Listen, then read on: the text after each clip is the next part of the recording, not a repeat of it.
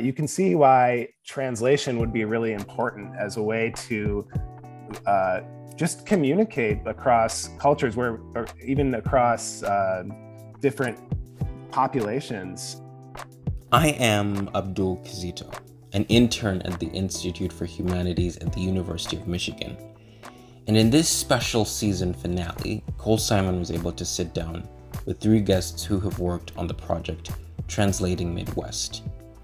Featured in this episode are Dr. Yopie Prins, a professor of comparative literature at the College of Literature, Science and Arts, Graham Liddell, a graduate student of comparative literature with an interest in refugee storytelling and oral history, and Emmanuel Orozco Castellanos, an undergraduate who's worked with Dr. Prins over the summer to bring this project to life. Their work on Translating Midwest explores the often overlooked diversity of the Midwest and strives to bring these parts of America together. This week, Cole Simon was able to chat with all three of them about their varied experiences on the project. And now, for the last time this semester, we ask, why should you care? Well, good morning, everyone. Thank you so much for being here on Zoom. I know we're actually spread a little bit across the world this time. Emmanuel's joining us from Switzerland. And how about we can start with you, Emmanuel? How about you give us a little introduction on who you are, what your relation to this project is, what you've been involved in, and how you found out about the project, how you met Yopie, how you got involved with her, and let's just start from there. Yeah, sure. My name is Emmanuel. I'm a senior at the University of Michigan, majoring in international studies and doing a minor in translation and a minor in Latin American studies. And the way I came across this project was, I think I can summarize it as a series of really lucky coincidences. Yopie happened to be advising the translation minor that semester. I think it was winter of 2021, last year. So we were just talking about the courses I wanted to take for the next semester, and Yopie mentioned, she asked me why I was interested in the minor in translation, and I said, well, I did this work with this organization called Freedom House Detroit. And that got me very passionate about interpretation and translation. And that's pretty much how she just picked it up. And she she told me about this project that she was going to run in the fall, the Translate-a-thon. And, she gave me like a month to think about it. And I ended up emailing her. And it was one of the most rewarding decisions I've done as an undergrad. Yeah. That is fantastic. Thank you so much for sharing that, Graham. If you'd like to share, you're a grad student. Emmanuel said he's a senior here at U of M, but you're working on a master's at the moment, if I remember correctly. I'm working on a PhD, and I'm a PhD student in comparative literature. And I got involved in the project because I work on Arabic is one of the languages I study. And I'm actually from Michigan and had some experience living in Hamtramck, Michigan, where there's a large Yemeni American population, and then have some friends in Dearborn, Michigan. And so Yopie kind of knew about that, and putting on this event, she just reached out to me to see if I'd be interested in helping to organize an event that focused on Arabic, since it's such a widely spoken language here in Southeast Michigan. I would love to hear some more about that as we get going, because I think that's something that not a lot of people are totally aware of. Especially, I'm from a more northern part of Michigan, and there I don't think we're quite as aware of like how diverse things can be in Michigan just heading south. But even within our own communities, I know there are, big, where I'm from, there's a large like Ukrainian population, and depending on where you're driving around, you can see signs in the Cyrillic alphabet, which is interesting. And so, yeah, it's something that people aren't always aware of unless they're exposed to it every day. And Yopie, as the one that seems to have been orchestrating a lot of this with Emmanuel and Graham, how did you begin your work on this project, and how did you end up here where you are now? I'm Yopie Prins. I'm chair of the Department of Comparative Literature at the University of Michigan, and I'm a professor of English and comparative literature. And during my term as chair, we've been coordinating a whole series of initiatives around translation at the university. We introduced a minor in translation studies about 8 years ago. We now have a graduate certificate in critical translation studies. And a couple years ago, I worked with a team of colleagues, faculty in my department and related departments to put together a Mellon grant for a series of seminars called Sites of Translation in the Multilingual Midwest. And this was a public-facing research initiative to explore Michigan as a multilingual, heterogeneous site, a vibrant place in the Midwest with diverse histories and cultures of translation. And we are running series of seminars around this topic, Translate Midwest. We have a website under that title. My seminar was featured this fall, or fall of 21, called Translation for the Community. And it's through the seminar that I coordinated that I reached out to Graham and also to Emmanuel to help launch some of our activities in the fall of 21. I heard you use the name Multilingual Midwest. I know I've, in my mind, referred to it as Translate Midwest, which you said is this interactive website you have. What is this project kind of more broadly, or maybe these multitude of projects that all are interrelated? You know, what is this project? What do you hope to take from it? What is it that you're working on or working towards? Well, we're highlighting the US Midwest as a multilingual region that's shaped by many waves of immigration, as well as native inhabitants. And we're building on interdisciplinary resources at Michigan as a public university. We're dedicated not only to global initiatives, but also to local outreach. And we wanted to highlight research and teaching around the multilingualism of the Midwest, both within our university and also in outreach to other universities, colleges, and schools, and to the diverse language communities around us. So it's in many ways a public humanities project that builds on our strengths as a department and our research as scholars, as teachers, and teachers as well.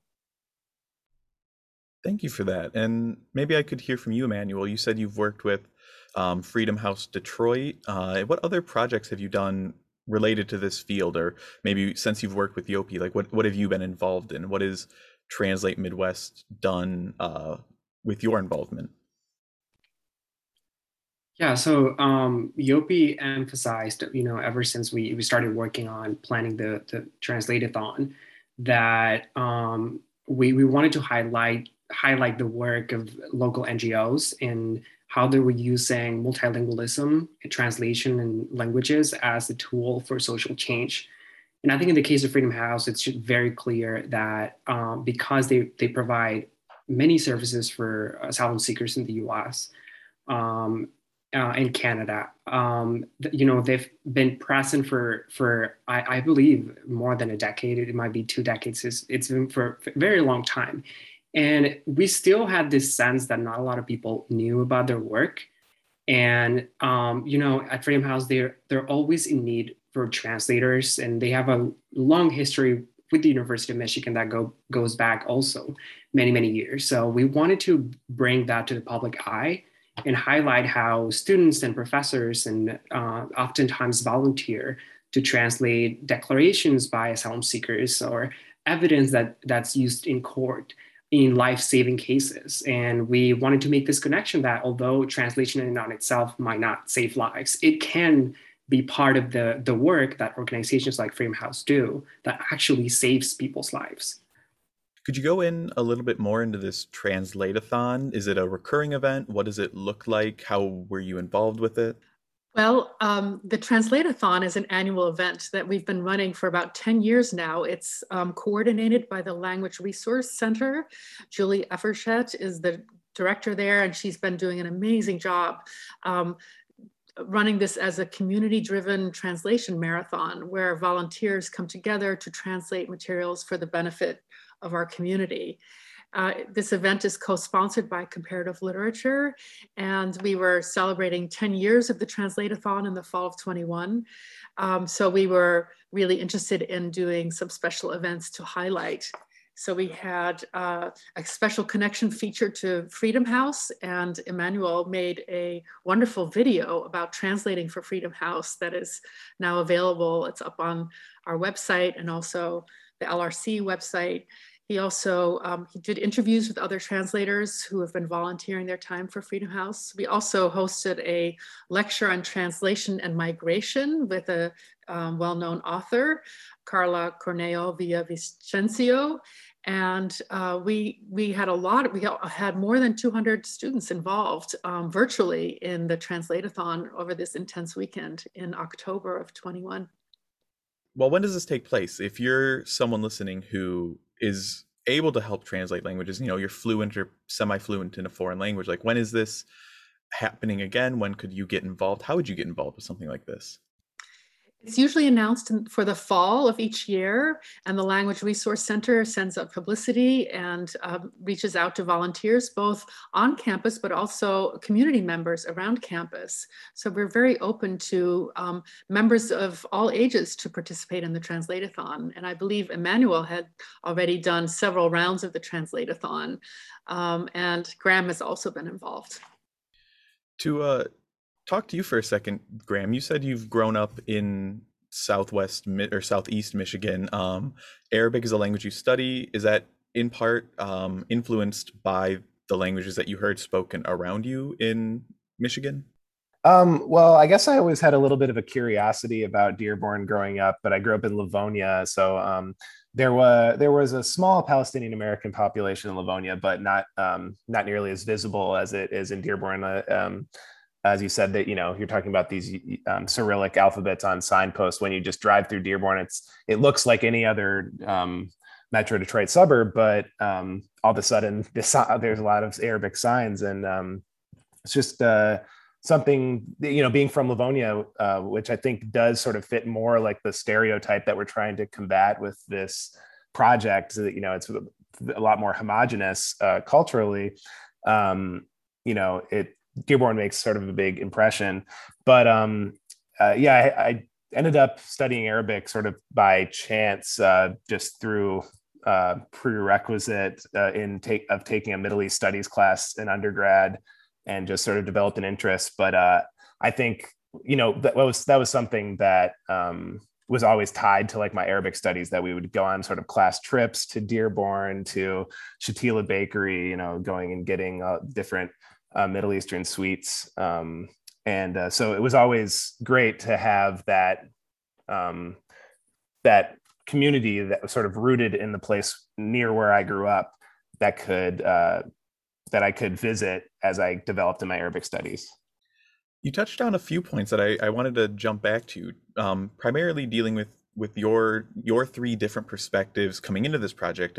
Graham, I'd like to start with you, just because you were just speaking, but you said that you had this exposure from a young age and this interest to these different communities in your area, being interested in Dearborn and taking trips there, as well as being exposed to these Middle Eastern studies classes as an undergrad. So how has your background, either from how you were brought up, where you were brought up, different classes and courses you've taken throughout your education, now as a PhD student, and then like Emmanuel as a senior in undergrad, or Yopie as a lecturer and a recipient of a PhD, like how have all of your different perspectives come together to help shape these various projects you're working on, and give you a more maybe well-rounded view on what you're doing?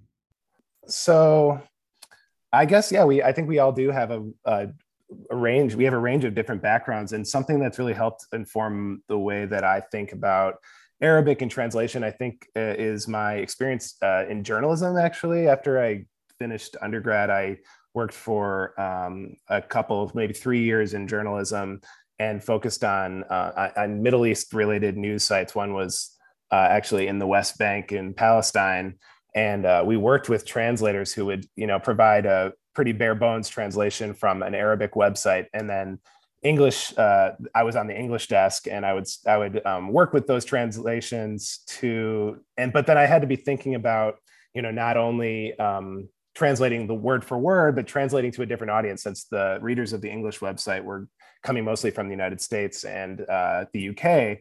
So I guess it made me think about translation in a different way. So instead of just thinking about it like, okay, translation is just a one-to-one thing. It's almost robotic. I realized that translation is a lot more complex. So that's the way that my own professional background has informed the way I think about translation. So the event that we held last semester brought together people working on translation from a lot of different perspectives to sort of showcase that richness and the kind of multiple layers in translation, from providing language access to people who want to go to the polls to vote, to people who just want to get an education, and for providing language access for public health issues, to thinking about translation as a kind of way to represent different cultures to one another, to thinking about translation in the literal sense of translating a book or translating an academic article. So that was, I think, that background, I think, informed the way that I wanted to think about translation really broadly. So much there that I want to dive into, but I'd like to hear from Emmanuel and Yopie again on their different perspectives, both being in comparative literature and in translation for longer, or coming from a different background, or whatever they have to offer. So Emmanuel or Yopie, if one of you would like to chime in there. To me, I mean, it's a very, very obvious connection because I actually grew up in Mexico and I moved to Michigan roughly 4 years ago with my family, and I could barely speak English, so I had to struggle with the language barrier, and language was a very present reality. Trying to apply for college, and I think one of the reasons why I got involved with Freedom House was because in one of my English classes as a freshman, my professor Angela Hattie-Cavalana, who teaches at Henry Ford College, asked us to write about our histories of migration, and just interview our families. And what was very interesting is that I knew that my grandparents had been to the United States, but I never really understood why or the details of the story. So I had the opportunity to sit down with my mom and talk about that story. And what I found out is that my grandparents actually at least my mom's dad was part of the Braceros program, when the US government brought a lot of Mexican workers after World War II. And what I found is that actually my grandfather had been coming to the United States for like 16 years. So he had this long-lasting connection to this country that I never thought about. And now being myself as a Mexican immigrant in this country, just feeling that sense of connection that goes back entire generations was just very empowering. And I wrote a story about that. I translated, of course, that interview with my mom. So that was a very powerful testament of how translation can be used to understand one another and like my own place in the world, and just understand my family's story of migration.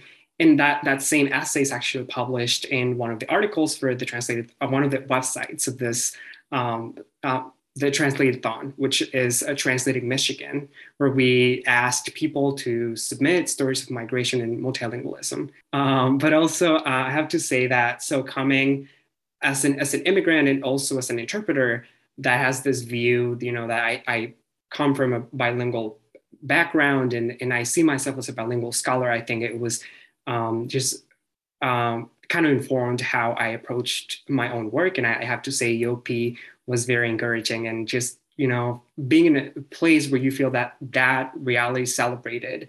I think it was just one of the best professional experiences I've had. And I told Yopie that so many times, but I really mean it. It was so exciting to meet Emmanuel last year as a translation studies minor and to learn about his background and his interests.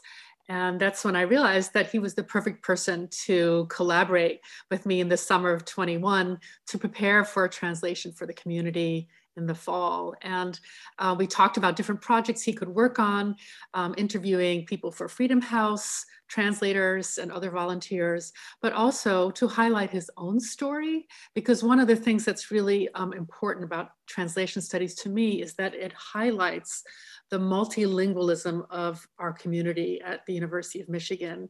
We have a lot of students who come in with multiple languages, and we see that as a great resource. And about 10 years ago, our Department of Comparative Literature coordinated a theme semester at the LS&A level. So it was a college-wide theme semester around translation, and was really to highlight all the languages that we hear spoken around us, and also to make visible to students how we are surrounded by translation. We are translating all the time in different ways, not just between languages, but also between cultures and media and disciplines.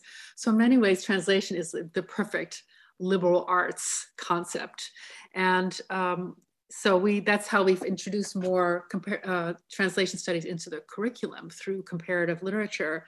I was also really excited to work with Graham Liddell as a PhD student in our department because of his background in Michigan, learning Arabic, and his background as a journalist. So he worked really hard to put together this symposium on translation and the making of Arab American community in the fall.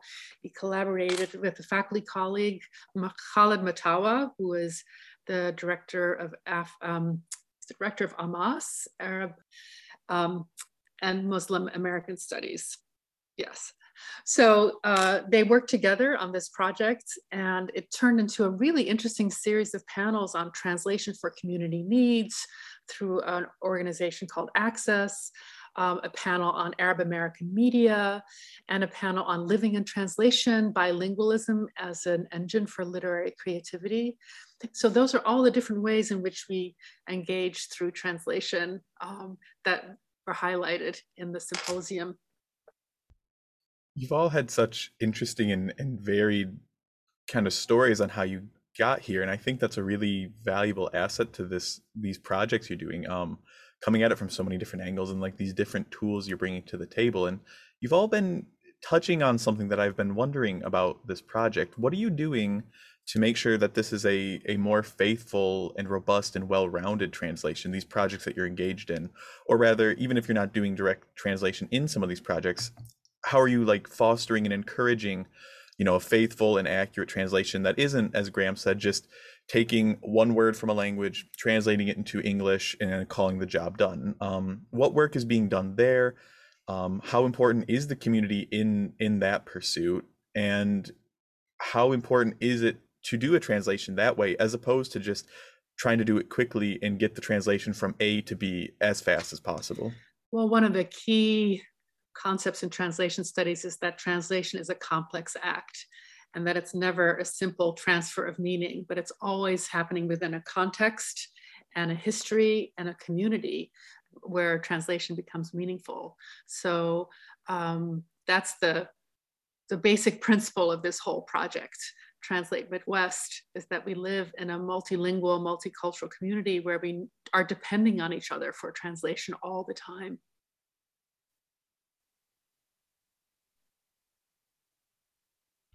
Graham, in your work in journalism, when you were translating, how mindful of you were you of that concept of trying to get a more faithful translation, as opposed to just getting a more academic or a textbook translation?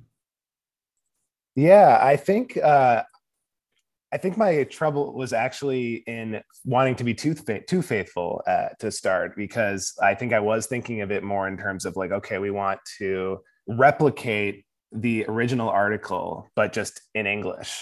But that turned out not to be good enough. I mean, there was a lot of information that Palestinian audiences just knew from their daily lives that American or British or other English speaking audiences just wouldn't know. And so we had to provide context. So that sort of going back to what Yopie was saying about translation happening within context, this context was, you're thinking about your audience and what. So we might have an article that was published that looked a lot different in English than it would have if you were to just like plug the article into Google Translate. But I wanted to speak a little bit more about your question that Yopie was answering. And I think one of the tensions that really came up in the event that we put on in the fall was between, just wanting to translate everything and have everything be shared, so that everything could be made known on one side, and then the other side being that like there's a really troubling history of surveillance in the Arab American community in Dearborn. After 9/11, there was a lot of attention that the FBI gave to Arab Americans and Muslim Americans. And so there's often a hesitancy, and this is something that Khalid talked about in his introduction to the event, that there's often a hesitancy to want to be translated. And sometimes people are sort of translated without giving consent. They're overheard and translated by somebody in a dark room, say. And so that's where I think the politics come in. And I think our third panel really focused on that. It's sort of like, what are the risks of translation? What could cause harm, say, if we were to translate something into this very universal English that loses some of the really detailed, rich cultural complexity with histories of, pain and oppression associated with it. If we just translated that into some sort of universal English that everyone can relate to, some people's experiences are really not taken into account there. And so we need translation because people need to learn, for example, about the dangers of the COVID-19 pandemic, of the Flint water crisis, no matter what language they speak. So that we really need that. On the other hand, translation could be likened to surveillance or invasion of the right to privacy, and so that's a tension that we're just constantly wrestling with, especially when we're thinking about the contemporary Arab American Arabic English translation context. That's a very interesting perspective that I don't think many people, myself included, had considered, that translation isn't always a consensual or welcomed activity, that perhaps these communities feel some security or possession over their languages in these more insulated groups where they don't they want to have their own sense of community amongst themselves, not to be shared with everybody unless they deem that fit. That's a very interesting perspective that you shared, and I really thank you for going into depth on that. To get to the headline of this podcast, I was curious, in your guys' opinions, why should we care? If I'm a listener, if I'm an undergraduate or someone not even in academia, let's say, I think there's a stereotype that a Midwesterner is, some farmer who raises cows or grows corn. If I'm that audience member, why should I care about this translation work? What's the importance of it, especially in the backyard of Southeast Michigan, Michigan as a whole, or the entire Midwest? What do you think the importance of this work is? Why should we care? Well, contrary to popular opinion, the Midwest is not homogeneous, it's not monolingual, and each community has its own history and heritage through multiple languages and traditions.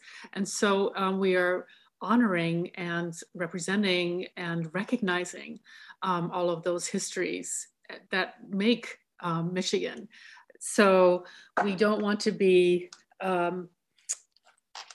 universalizing or homogenizing the Midwest. To the contrary, we want to make a wider range of people visible and think about what creates access. Emmanuel, Grant, do you have anything to add to that in your work, in your experience, or in just your opinion, why people should care and what the value in your projects and in doing this Translate Midwest or Multilingual Midwest is? I think similar to what Yopie mentioned, I think it's just having this assumption,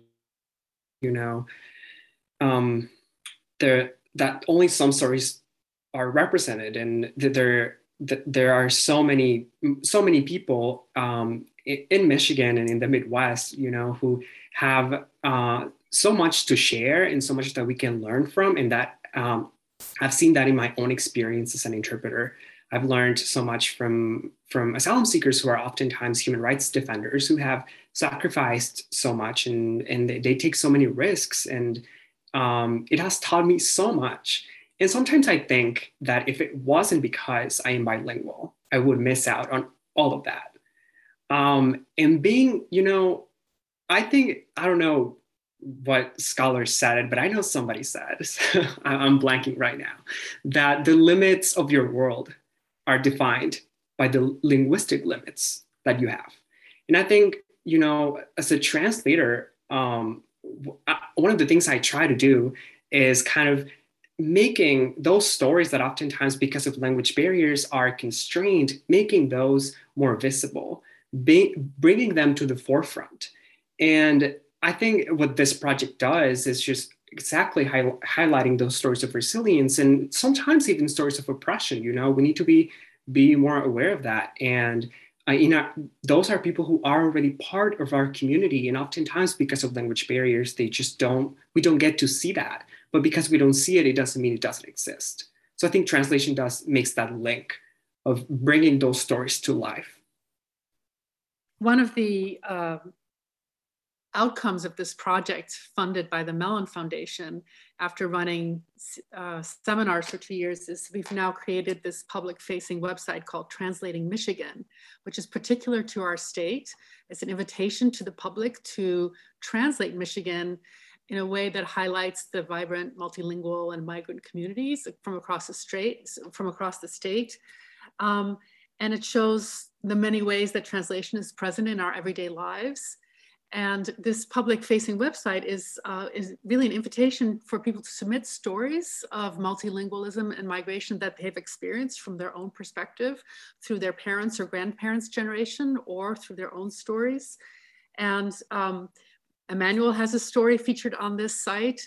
There's also a story from Anissa Sahuba that was told to us at the symposium on translation and the making of Arab American community. She talks about her experience coming to Michigan as a Yemeni immigrant and how she didn't understand the full translation of particular words. You really have to read the story on our website to get the full picture of what it's like to come to the States without knowing English. Graham, could you talk a little bit more about her story and how that came through your symposium to be featured on our website, Translating Michigan? Sure, Yopie. Yeah. We had our first panel was about language access issues, and Anissa had her own personal experience of coming to the US from Yemen without speaking much English, and having this really embarrassing experience happen to her in one of her elementary school classes, where it was a miscommunication or a misunderstanding rather of something to do with a food drive. Which not only was there, the words were, it was a can drive or canned goods drive, and just not only was were the actual words difficult for Anissa to understand, but the concept itself was something that was completely foreign to her. And so she talked about that experience and how sort of embarrassed she felt, and how she felt that there wasn't really an effort made to explain this to her after the fact. Before the fact, it was just sort of seen as this funny thing. But anyway, then she talks about how that she ended up getting involved in this work with the nonprofit community organization she works with now called Access. And she works now in providing language access for education for Arabic speakers, but I think speakers of other languages as well. But can I answer the question you asked earlier about why should we care? I mean, I think that's a really good question, and because I think it's really obvious to us who, in academia, people who work on translation issues and who think about multilingualism all the time. But I think it's a really good question. It might be a question that somebody from, various parts of the state would ask, why that sounds really out of my wheelhouse. Why should I care? I don't really I think that something that a lot of people could relate to is different registers of speech and different dialects of speaking. I think that maybe rural farmer types might have the experiences of being sort of looked down upon for the way that they speak, and just the way that there are just different dialects spoken in America's cities by Black and white populations, by Latino populations. They're all English, but they're different Englishes. but I think there's often this idea of like there's one version of proper English, and then all the rest are sort of, you know, incorrect in some way. And I think that people just kind of accept that without really thinking critically about it. But if we start thinking about these ways of speaking as different dialects or just different Englishes, you can see why translation would be really important as a way to just communicate across cultures, or even across different populations, to be able to understand each other more than just understanding each other's words, but understanding like certain expressions that maybe I would think was rude, but if I really understood the proper context, would realize, oh, actually, like there's a deeper meaning there that I'm missing because I don't really understand the dialect. I'm not that familiar with it. So I think that's another way that people from all backgrounds can come to start to see the value of something like translation. I think everything you guys said, each of your kind of different takes on why should we care, was so important and so valid to hear. And I think, like you said, Graham, there is something that anybody could take from that, even if you're someone who's grown up only speaking and hearing English. Depending on what your socioeconomic background is, or even your regional background, you could have a shared experience of not being, or being understood, but being looked down upon, depending on like the vernacular you use. So I think that's a really valid reason to say, well, you should care because you've experienced this yourself.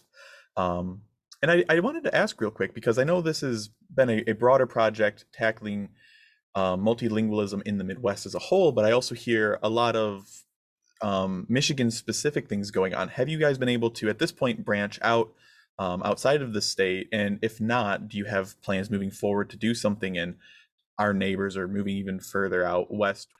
Well, the Mellon Foundation grant, which was for sites of translation in the multilingual Midwest, was designed for us to do outreach not only to the immediate state of Michigan, but to collaborate with other colleges and universities in the Midwest who are also interested in doing research and teaching around this question. So Iowa, Wisconsin, Minnesota, for sure, Indiana, Illinois.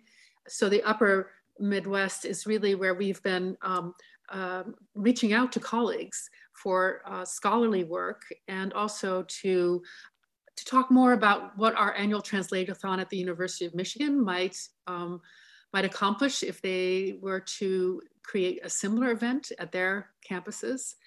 The other thing I wanted to say is that University of Michigan is really unique in that it has a strong commitment to teaching many languages, including less commonly taught languages. And that makes Michigan really a scholarly hub for language instruction and linguistically diverse scholarship. But as a public university, I think we also really owe it to the community to use this expertise and scholarship to reach out to the communities around us and to learn from the communities around us. And so that's why we're so interested in kind of thinking about regional, local forms of knowledge that our university can contribute to and participate in. You know, the Language Resource Center has a volunteer project they call the Language Bank. And students who have particular language skills and who want to do volunteer translation for nonprofits or community organizations, they can sign up for the Language Bank. And then local organizations also volunteer or offer projects. And then there's kind of like a matchmaking. So throughout the year, students have the opportunity to use their languages for this purpose. And it's one of the things that the Language Resource Center has really been at the forefront of. They're really leaders in making this program work. And that's how the Translate-a-thon also works every year, through people connected to the Language Bank. I did want to ask, jumping off of that, what other projects do you guys have coming up in the near future, however you may define what near is? And then looking a little bit past the near and upcoming and scheduled projects, where do you want to take this project moving forward? How do you want to see it grow and expand and evolve? Well, the Sawyer Seminar Series had started last year with a seminar on Jewish multilingualism in the Midwest, thinking about new Yiddish archives. We had a seminar on Hispano-Filipino literatures and the archive in the US Midwest. We had a very interesting seminar on visualizing translation that involved a photography exhibit that has traveled to different libraries in Michigan, organized by Kristen Dickinson. And in the fall, we're going to have a seminar called Translating Hamtramck, which will take students and faculty for trips to Hamtramck to really be in dialogue and learn more about the multilingual communities overlapping in Hamtramck, from Polish and Arabic speaking communities. They have about 6 or 7 languages all coexisting in the same neighborhood, as Graham knows from living there. So that's happening next year. We're also doing some work collaborating with Hathi Trust around the networks in multilingual languages that exist there. And beyond that, the Translating Michigan website, and probably future collaborations around collecting more stories of multilingualism in Michigan.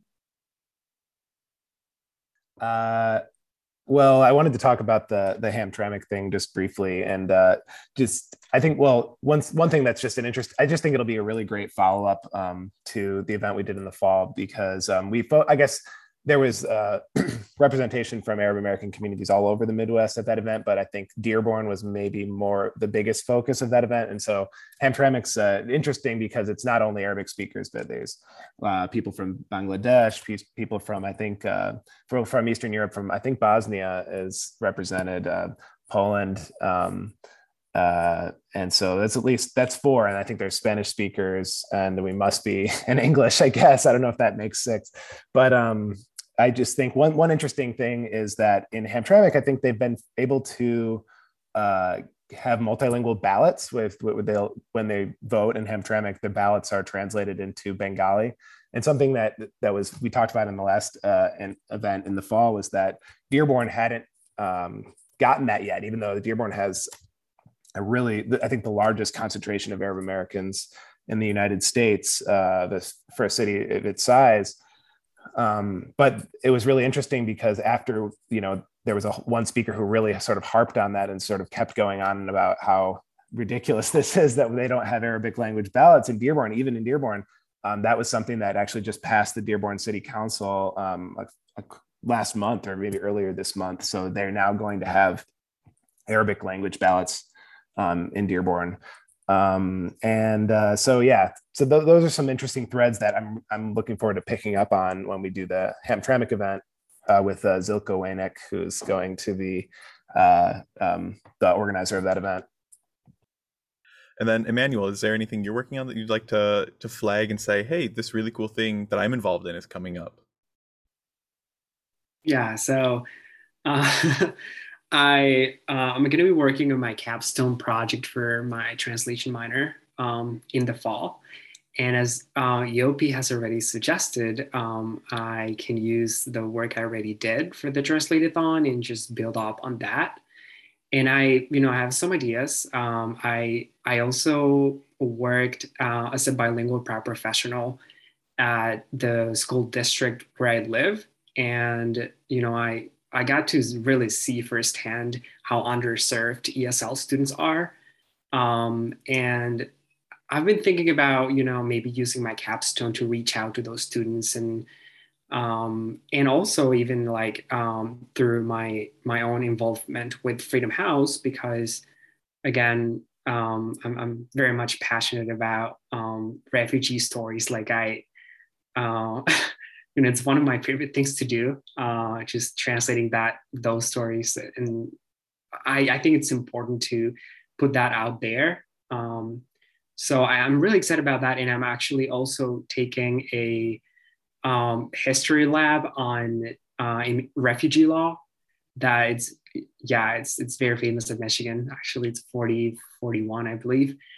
So we're going to do a lot of legal work related to translation. So I think it also falls under this umbrella.